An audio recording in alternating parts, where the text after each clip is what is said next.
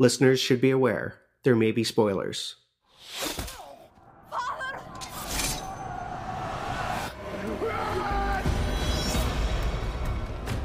I will avenge you, Father! I will save you, Mother! I will kill you, Fiona!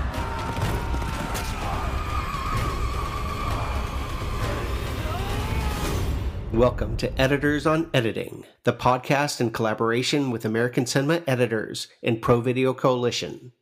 I'm Glenn Garland, and I'm joined by Louise Ford. Lou has edited such powerful films as The Witch, Don't Breathe, Thoroughbreds, Wildlife, The Lighthouse, and Bad Education. Now she has edited the mind-blowing epic, The Northman. Lou, thanks so much for joining me today. I love the film. I thought you did an amazing job. Wow, Glenn, thank you. I really appreciate that. And thank you so much for having me on the podcast. Very flattered. Absolutely. So, how did you get into editing? I actually went into journalism first, and I worked as a journalist in London for about 10 years. And I met my husband, Andy, and he was actually an editor before me. He was editing TV in England while I was at Cosmopolitan magazine. I was a copy editor. Basically, my job was very similar to what I do on films, which is the writing comes in from the journalists, and it's my job to shape it. Rewrite the intro, grab people with the story, frame it, write a headline, all that stuff. But after I finished work, I'd always go around to Andy's edit room because he would inevitably be working later than me. He'd show me the stuff he was working on, and I would say, I didn't really understand what that guy was talking about there. Maybe you need to put a shot in of him doing this thing. I would give him notes, and he would always be very encouraging and be like, you should do this job. And I resisted it for a long time because I just thought, I've just married the guy. I'm not going to just do the same job. That's really lame. But anyway, fast forward a few years. I thought, what the hell? I've always loved films, and the arts had always been the thing that I would get excited about and interested in. But something about being in America, actually, in New York City, I sort of found myself mixing with people who were working in independent film, and it just occurred to me, oh, well, they don't know any more than I do. Maybe I could do this. So I did an editor's course at the Edit Centre. The first time I sat down at the keyboard and realised that I had all this creativity at my disposal, sound, you've got the acting, storytelling, it's the music, it's the art, that I can control all that with a keyboard. It was just like being struck by a bolt of lightning, and I was like, oh, this is amazing. This is what I should do. Yeah. I was sold instantly. But I was in my mid-30s by that point. I knew exactly what I wanted to do. I wanted to cut feature films. I wasn't going to get sidetracked by doing anything else. I wanted to cut scripted. The Edit Centre, you did a week of learning the basics of editing, and then you had 5 weeks of learning on a live project, which was amazing. And during those 5 weeks also, they would have editors. And having been through one career, I was very forward, not shy at all about going up to every single one of them, and was like, give me your contact details, immediately. And I emailed everybody as soon as they'd finished the course. And Michael Taylor took me on as an edit room intern on a film that he was cutting. We got on really well. He's an independent film editor, member of ACE, cut The Farewell and 9 Lives. And he took me on as his assistant for 4 or 5 years. He encouraged me right from the very beginning. Even when I was interning on the film that he was cutting, he said, I'll be working till, 8 o'clock, 9 o'clock. If you want to come and sit behind me and watch me work after you've finished at 6, feel free. And he would give us scenes to work on. Even as an intern, he gave me a scene. That's great. I know, because he's a brilliant mentor. Every time I work with an assistant, I always give them something to cut. I may not use it. Sometimes, obviously, if they do a good job on the scene, I'll give them notes and make some changes. Yeah, I find that sometimes I won't use the scene as is, but they'll do some edits that I would have never thought of. And I'll be like, oh, exactly. Wow, that's a really interesting way to approach it. I wouldn't have thought of that, and I like that better. It is a collaborative art form, so you should always be open to an idea from anybody if it's a good idea. The key is knowing whether it's a good idea. As I was assisting him, I knew I didn't want to be an assistant for like 15 years before I even started cutting anything. So as soon as I was assisting, I was trying to find short films to cut. And I'm sure that was a lot of work because you were probably assisting during the day and cutting on the weekends and at night. Exactly. And then how did you and Robert Eggers end up working together? During the time that I was assisting Michael Taylor, I met a production assistant. We just got talking, and she said to me one day, would you consider cutting a short film? We don't have any money, and I was like, yep, I'm looking for someone to cut. Let's have a look at the script. She was producing it. It was a childhood friend of hers who was directing it. It was Robert Eggers' version of The Telltale Heart, the Edgar Allan Poe story. Mm-hmm. You can tell from literally the first lines of any script, I believe, whether the person who's written it has a cinematic sensibility. And from the minute I started reading it, I was just enthralled and amazed and impressed and blown away, because I'm always looking for something that I haven't seen before, something audacious even, something a bit crazy. That's definitely Eggers' vision. I read that script and was like, this is exactly the kind of films I want to work on. That's great. So, yeah, it was just very serendipitous. We got on instantly. I grew up in England. My mom introduced me to a lot of English folk tales, fairy tales, artwork, illustrators, and obviously folk tales, myths, fairy tales are a big part of thing that he's interested in. Mm-hmm. Absolutely. To me, young American kid, and I'm talking about Arthur Rackham, a semi-obscure Victorian British fairy tale illustrator, and he knows exactly who I'm talking about. I was like, whoa, okay, we're on the same wavelength. I feel like all of his films that you do with him have this lyrical, mythic quality. It feels very real and yet mystical at the same time. There's this balance between being extremely grounded in reality and also having these fantasy-like sequences mixed in and balancing between those two dualities. Yeah, I mean, it's interesting actually. Rob grew up in a very small village in New Hampshire. And as a child, he played in the fields, in the woods, and me too, in the northwest of England. There's a lot of nature in his films, animals and trees. And I guess there's something about the natural world, which is magical, but it's also very dangerous, right? And scary and brutal. And as far as editing Robert Eggers' films, I feel like him and Jarin have a very clear vision about how they're shooting. Famously, they don't shoot Hollywood coverage. Mm-hmm. It's all about telling the story, and it's all about keeping the audience immersed in the story. And of course, every time you make an edit, you're breaking the connection visually on some subconscious level. And that's great if it works. Of course, the problem is if it doesn't work, if you haven't got anything to fall back on, I find myself painted into a corner. So sometimes it's problem solving, but I feel like, honestly, the biggest skill that I bring to Rob's films is actually choice of performance, like choice of take. It's how you craft the emotional through line of the character from beginning to end by choice of take. And again, like any editor-director relationship, I'm beginning to realize more and more, of course you have to be on the same wavelength creatively.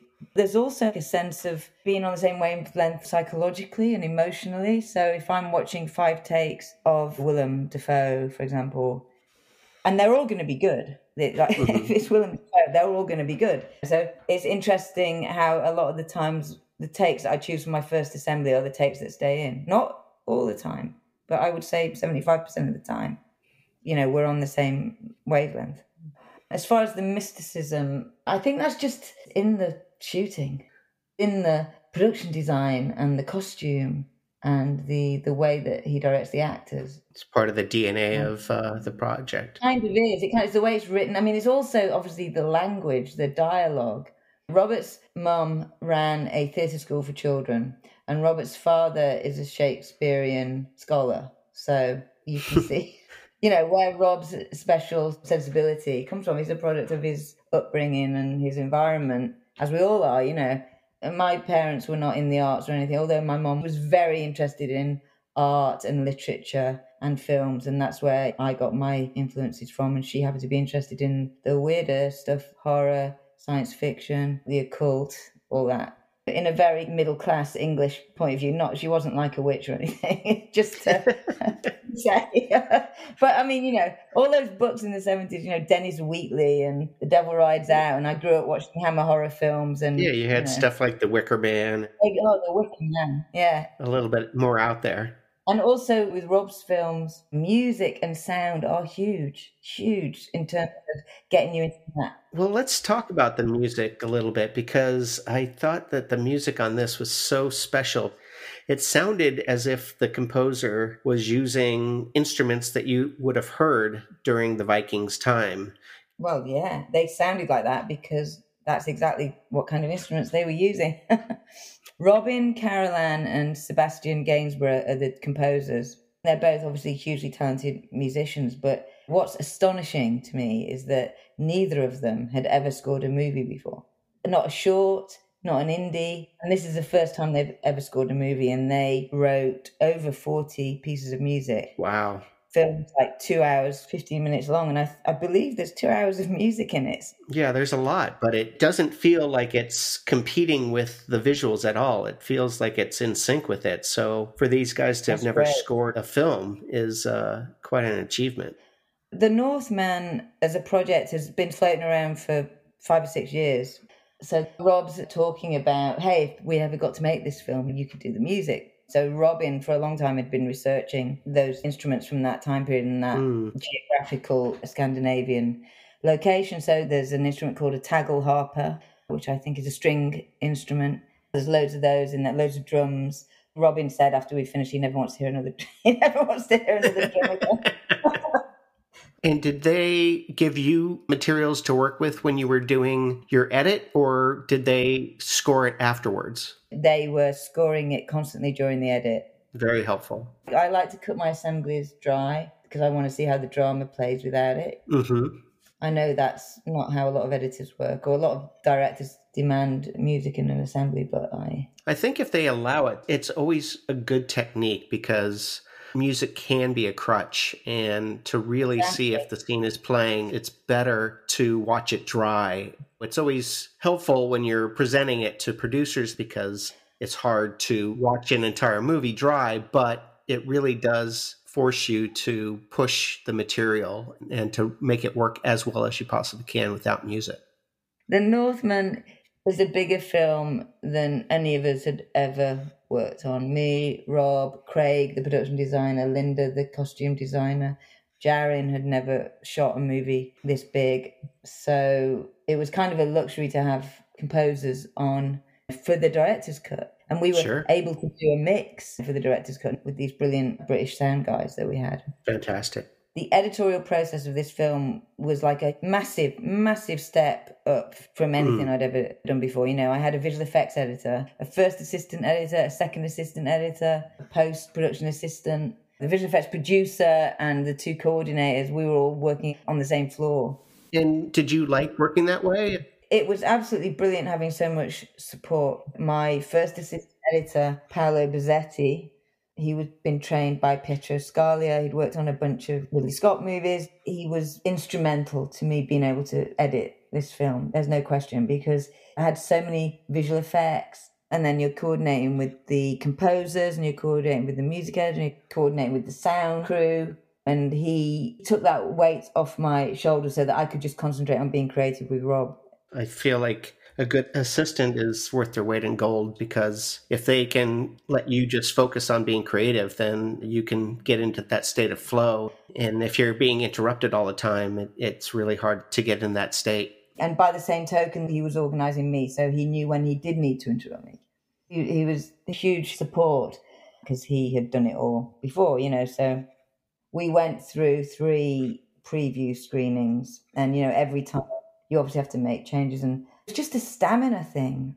You're sort of metabolizing these notes, and you have to try and just keep your energy up and keep fresh, you know, and keep coming to them with an open mind.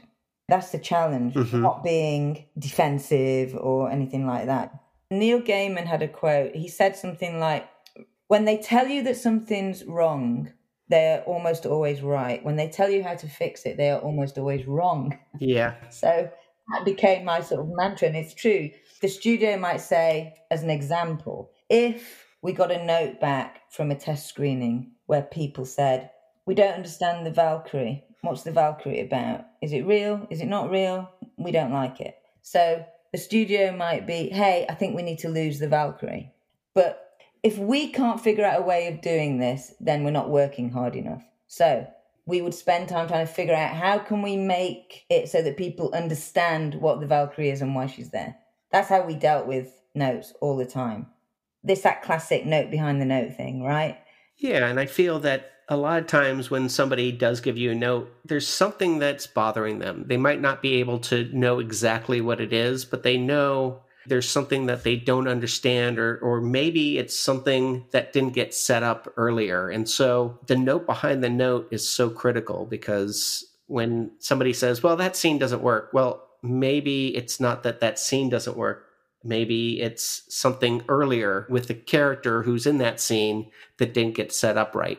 So it's just understand exactly what's bothering people so that you can address it without just taking a scalpel and cutting it out. Yes.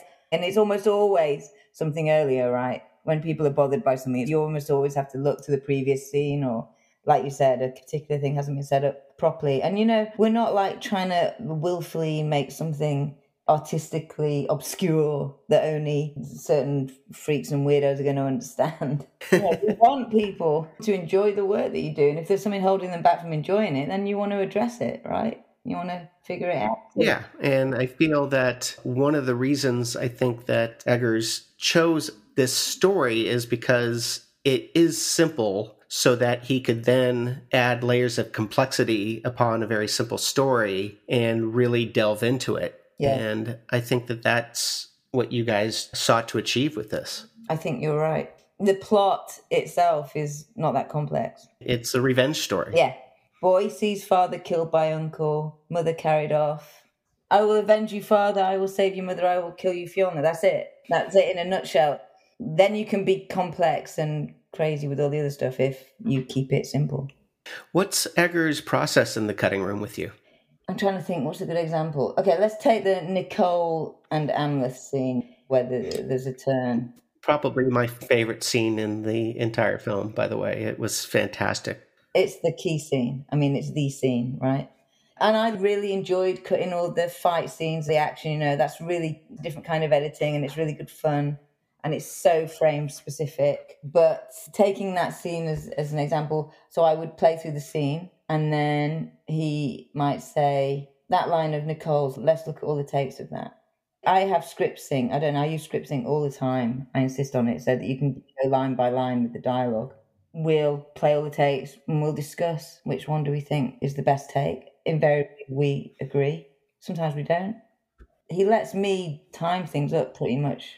He's usually sitting in the back of the room working on the next script.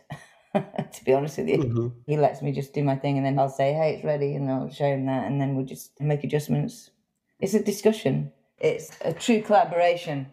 And I've had other directors who shall remain nameless but sort of stand behind me while I'm trying to make an edit. Mm-hmm. And they'll say, cut there.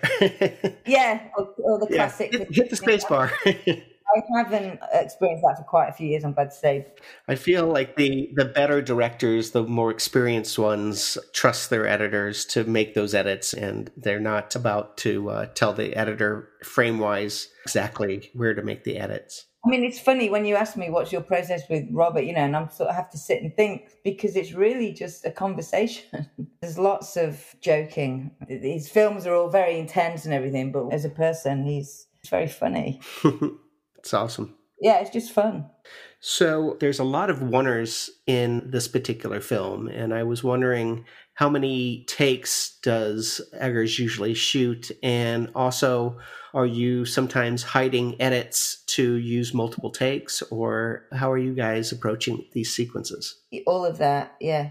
Like the Berserker scene around the fire, when they're doing their Berserker ritual. I think there was like 25 or 26 takes of that. So in that case, he just keeps pushing till he gets what he wants. And that was really hard for everybody, of course, because it was night and it was cold and it was raining and it was muddy and they were trying to dance. I remember Alex screaming into the camera. He had to do that like 25 or 26 times. But he builds up such a relationship with his actors that he can ask them to do that.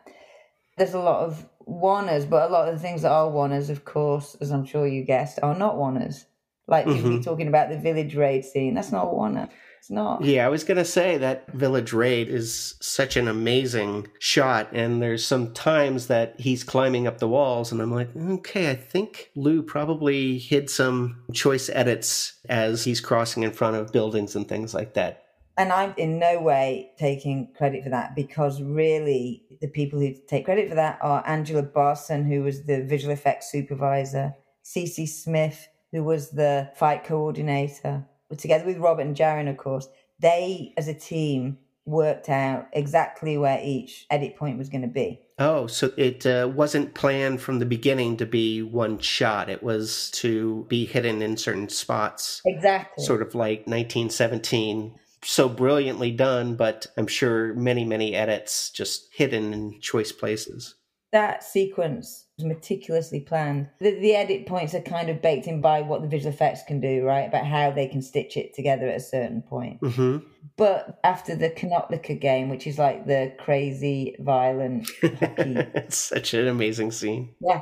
Well, there's a scene after that where all the slaves are dancing around a fire and the slave girls singing. There's an edit in there that wasn't supposed to be there. But because we like the beginning of one take and the end of another take, we stitched it together. I will take credit for that.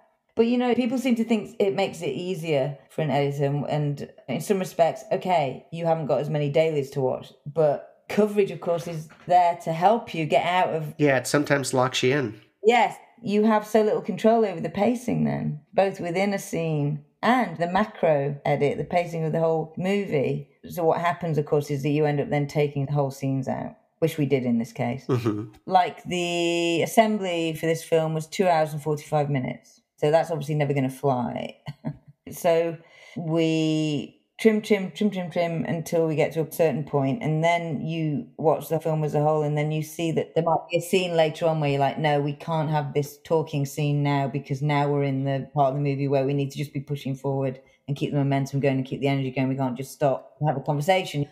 And they're always amazing scenes, and you don't ever want to lose them. But the more important concern to me and to Robert and to, I think, any good director is the pacing overall of the movie.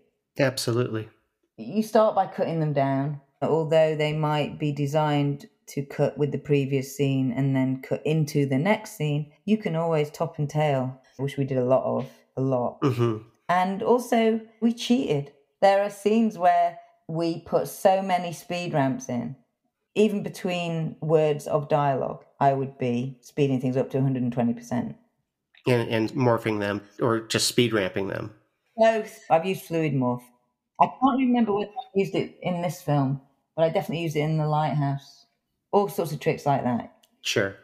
And it's interesting when you say that it didn't serve sometimes the momentum, because I feel like in the second half of the film, there's such a great build with Imleth as he's building towards his revenge and how things start getting more and more out of control. Yeah. And I feel like if you have a scene that doesn't help support that, then it's going to put a wrench in that build. Yeah. And there was a beautiful scene with Nicole and that priestess at night looking at the volcano exploding and having a conversation about how the gods were angry. Mm. And it was brilliant, but ground things to a halt at exactly the wrong time. And we tried so many different ways of keeping it in, you know, moving it to other places, and it just never, ever worked.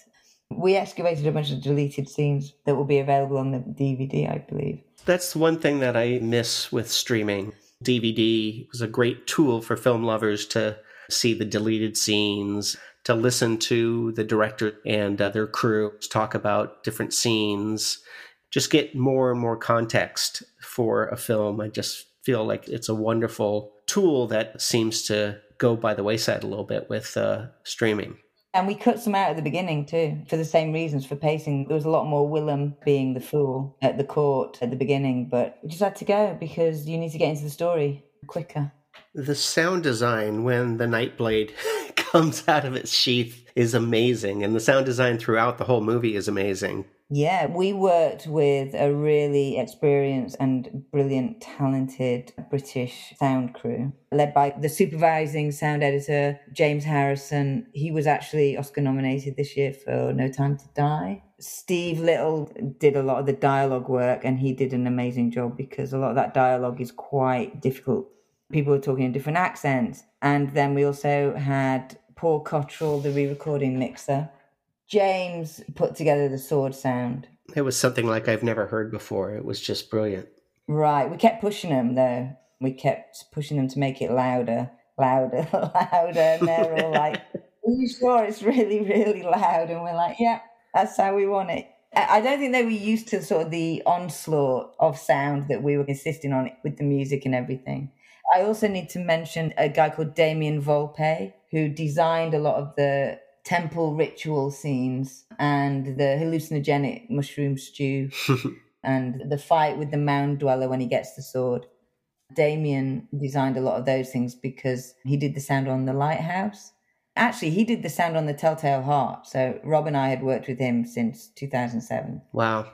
He's our go-to sound freak. Freaky sound guy. So it sounds like Rob is very loyal and he has this group he takes from one project to the next. That must be great because it offers a shorthand. Oh, exactly. He's worked with Jared, the cinematographer, and I since The Telltale Heart. Mm-hmm. Craig Lathrop, the production designer, came on with The Witch, as did Linda Muir, the costume designer. He is very loyal and he knows that now we all have a shorthand together. He knows that creatively we're all on the same page. We can hit the ground running straight away. And there's an authenticity it seems he's looking for. It appears that everyone he continues to use understands that they're not just going for movie moments, but going for something that's real and historical. And also because, of course, we've come up with him and we know him so well, he knows that we're going to keep him honest. Like if he's making a choice that we're like, are you sure you want to do that? We're not going to be shy about, saying it. Like, maybe if he brought new people in, they might be a bit nervous about challenging some of his thoughts or decisions about something. Sure. With the shots being so intricate, were you brought on early as an advisor before he shot, or did you mostly just work with dailies as it was coming in? Rob shares the storyboards. They had actually months longer to work on them than was originally scheduled because the shoot got postponed to COVID for like 4 months. So they sent storyboards as they were being done, and I gave them suggestions for how it might work better with a particular story point that might need to be made that I wasn't feeling in the particular shot they had planned, or a different edit point. I would say, okay, but when you shoot this, make sure that the character's head is in this position so that when I cut from the front to the back, it's going to match.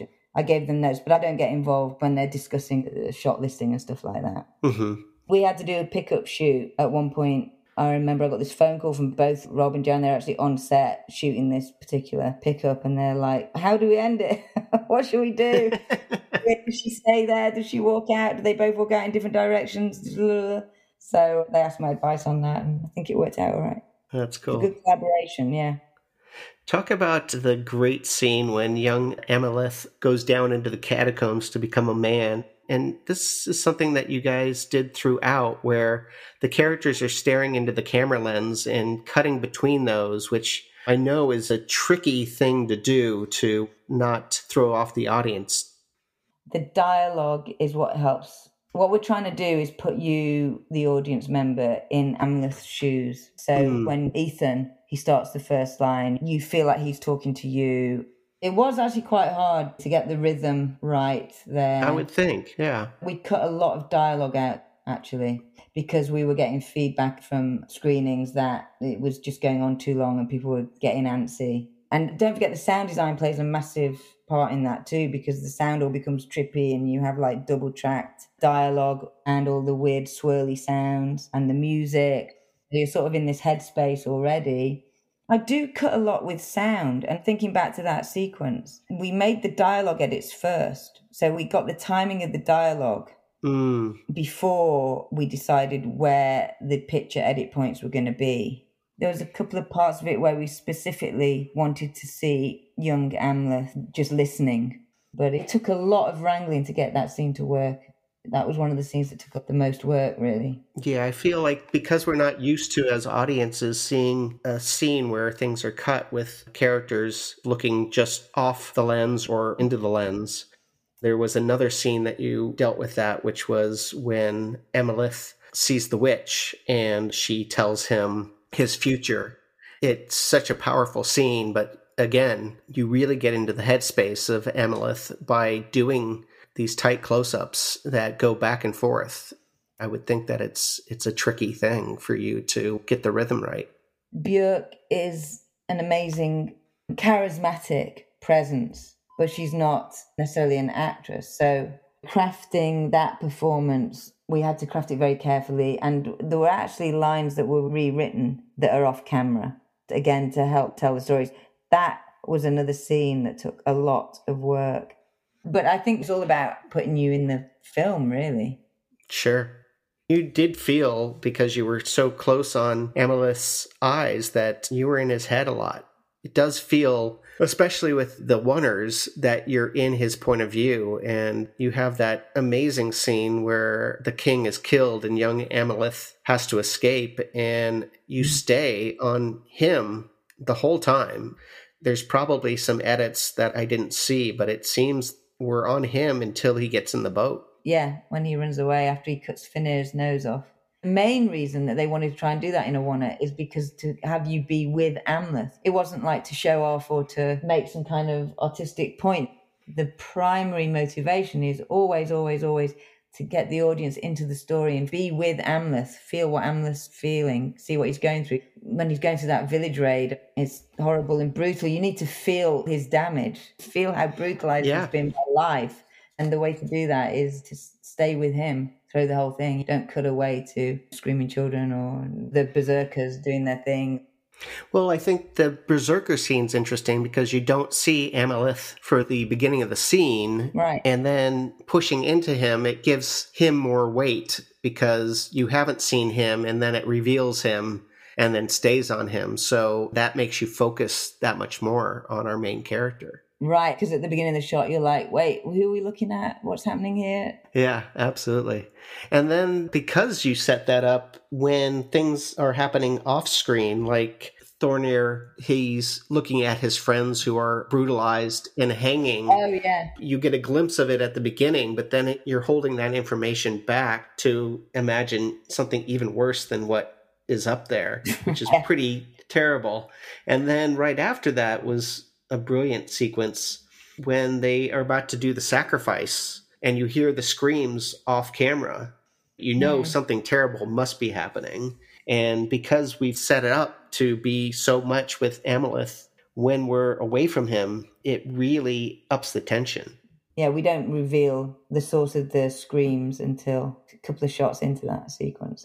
Yeah, I believe you were having screams play over the landscapes even. Yeah. And there is like a connection to the natural world with Amalith. That's true, definitely. So what was the choice to use the landscapes? We're showing that you see the village looking very small and vulnerable, right? And we don't know where the sound's coming from. So it's to build the tension, to make you feel under threat. It's supposed to be scary.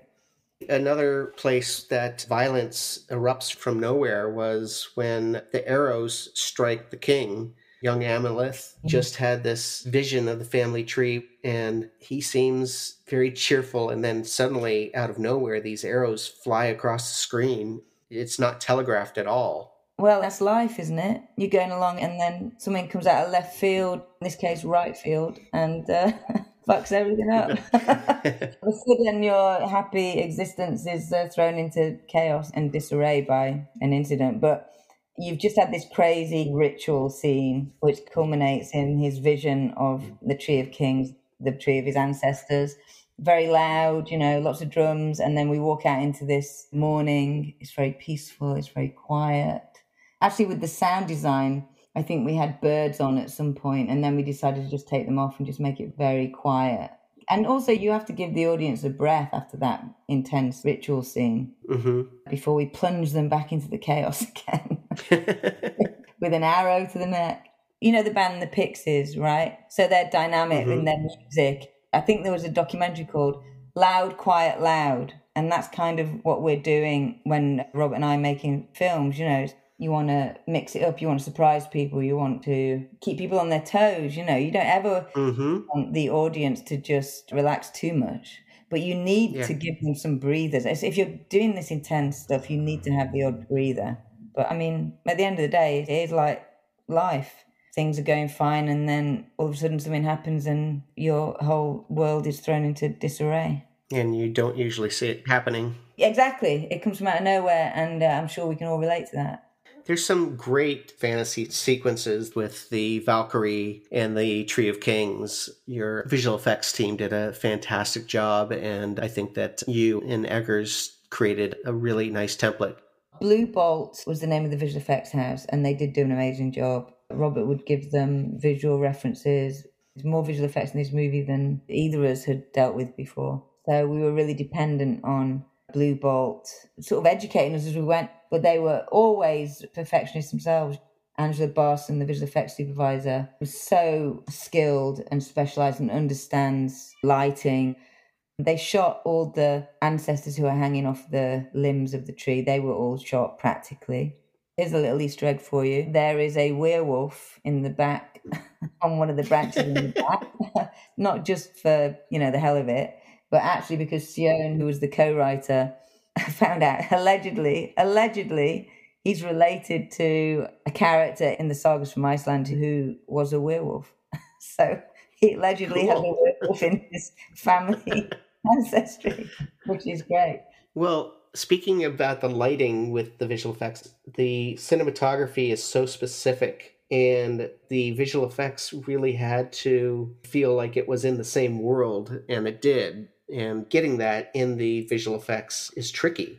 Incredibly tricky. After Amleth stows away on the slave ship and he bangs his head and he has this whole delirium montage of flashback and flash forwards, and then we come out of that, the ship's sailing into what looks like a massive tree in the water. Well, that's Yggdrasil, which is the world tree in Viking and Norse mythology. None of that is practical. That is all visual effects. The northern lights are in the sky in the background as well, so it's incredibly difficult to do. And I believe that the boat is animated in that shot as well. Yeah, it looks very organic, so they did a fantastic job. They did do a fantastic job. For the Valkyrie carrying him off the first time, we're going over this landscape and then we drop off this cliff. Was that shot practically? It was all shot practically, and Jarin had to orchestrate that shot remotely because it was during COVID and we couldn't go to Iceland. We were in Northern Ireland filming all the rest of it. So he had to direct that shot remotely. Oh. And then we shot the Valkyrie on the horse in Northern Ireland. It blows my mind how, you shoot the background in one country and the elements that you're going to put in the background in another country. And you get the speed right and the angle right. I do know it's a lot of work to actually get it to work, but the fact that it worked so well is incredible to me. They all did an amazing job. Yeah, absolutely. The sword fight at the gates of hell at the volcano, I was just like, how did they do this? Was this against green screen? Yeah. I just couldn't understand how you guys shot it. They found a quarry, and I think Craig Lathrop, the production designer, shipped in a bunch of black, I think it was sand. When you see the ash in the air, floating through the air, that is actual ash. A little enhanced visual effects, but there's a lot of practical stuff in there. Obviously, it wasn't real lava, but they planned very carefully to give off the correct amount of light that lava would give off. In a sense, to me, that fight is as remarkable as the village raid, because I've edited fight scenes before, like in Don't Breathe, for example. There's quite a few fight scenes in that, and they would shoot that with 6 cameras, and they shoot the scene 6 different times. It's just covered in so many different ways. But with this, they shot it with Clayson and Alex, the actors. Mm-hmm. Again, there's a couple of stitches. I think there's probably like 2 or 3 shots there, but it's the actors. And there's a section where the 2 stunt guys are fighting together. You can't even tell it's them because there's so much steam and smoke from the volcano. But mostly, 90% of that fight is the 2 actors. It was brutal. They trained for weeks and weeks. It's all preparation. But the end part was where the editing really came in, after Amleth's on his knees and we're cutting between Fiona and Amleth. It's like editing any scene. You're telling a story with looks and with eyes more than anything else. Mm-hmm. Yeah, the eyes are so critical. The rage that Alexander displays in this film When he becomes the beowulf in the Berserker ritual, he's screaming and he's so rageful throughout the whole movie. Obviously, that's the part, but when you meet Alex in real life, he's the chillest dude, you know? It's like, you can't imagine that he has this rage in him. Obviously, we all have rage in us, but I think he did an incredible acting job in this movie, honestly. Well, also like the heartbreak that he has on his face when his mother tells him what actually occurred those many years ago. Oh, God. And there's so much conflict in his eyes because he wants to hate her, but he doesn't want to believe her. And there's so many emotions that are swirling around in his head. And he's not saying much. She's doing all the talking, but you can see that there's a myriad of emotions fluttering through his head at that moment. And you've got this enormous beast of a man, and yet he looks broken. Instantly, he's like a 12-year-old boy again. He is. That's what I feel when I'm watching that scene. The acting in that scene is off the hook. I mean, Nicole, I think that's the best performance I've seen her do. I was just so blown away. And of course, it was great for them because they'd had this history of doing very difficult scenes together in Big Little Lies. So they felt safe. I think somebody else asked me, which take did you end up using of the kiss at the end? Oops, spoiler alert, sorry. I mean, hopefully most people will have seen it by now, but... If they haven't, they need to run out and go see it right away. Yeah, right. Well, that particular moment, somebody asked me, which take did you use? Was it the last take? Did you have to build up to get that intensity? And actually, no. I can remember, I think we did 7 or 8 takes, and they were all good. From the beginning, they hit the ground running and the intensity was there. And in fact, there was a couple of times in that scene where Rob had to say to Alexander, it's your line. Alexander was watching Nicole, and partly he was so in the scene, like a part of his actor brain was thinking to himself, how is she doing that? How is she sort of conjuring this intensity and authenticity? And for a moment, he sort of just forgot himself and was just trying to figure out how is she doing it? Yeah, that scene is just, wow. Oh, God, it was so much fun to cut. It was undoubtedly my favourite scene to edit in the whole film. I mean, I just followed their lead. And I do this a lot when I'm cutting dialogue scenes. You know, when you've got 2 great actors, I mean, a lot in The Lighthouse as well, of course, you let their rhythm tell you where the edits are. It suddenly becomes so easy because they're acting at such a high standard. Their timing is flawless. So I just follow their timing and it just cuts like butter. Yeah, but then you also have a wealth of riches. Yes. Everything is so good. So you have all these jewels, which you can't use them all. Take choice, you know, and that is the thing about editing. That's the one thing people don't actually appreciate, or they don't know, they don't understand. And why would they? The minute you have people thinking about the editing, then you're lost because it's all about keeping them in the story. I know it's old-fashioned, the old invisible edit stuff, but that is what I live by. That's the kind of editing I like doing. I do think there is a place for fancy stuff, more kinetic stuff, and when the editing actually becomes part of the story, I think that's great. Like Zola, I think that's brilliantly edited. It's absolutely perfect for that film. I don't even know whether I can do that, honestly. I don't know. Well, it's the form equaling the content, and you could totally do that. It's just you have to have a movie that calls for that. Maybe, yeah. But I just know for me personally, that's not what I get excited about. I get excited about, sorry, it's boring. It's really boring. Character and story. Character is not boring. Character is not boring. It's everything. I want people to be so drawn in by the story that they don't notice anything. I mean, it's very hard for anybody that actually works in the medium. It's almost impossible when you sit down in a movie theater and start watching something. Like I was just talking about Alex in that scene with Nicole. Part of your brain is like, ooh, that was a good edit. Oh, what can I learn from that? You know, like, how did that work? Oh, that was interesting. And sometimes I do that at home. I'll rewind something because I'm like, oh, that really worked. How did that work? But for the most part, you know it's a good film if you stop thinking about that stuff. Yeah. Right? Absolutely. And you're just in it. I'm in it for telling this story.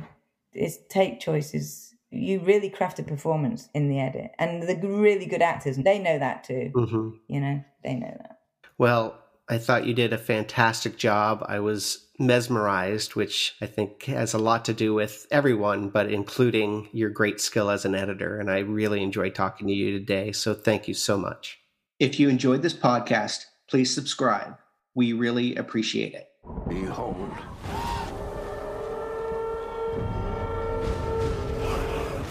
Why would he stow away to such a hellish place? To find what was stolen from me. And what is that? The kingdom.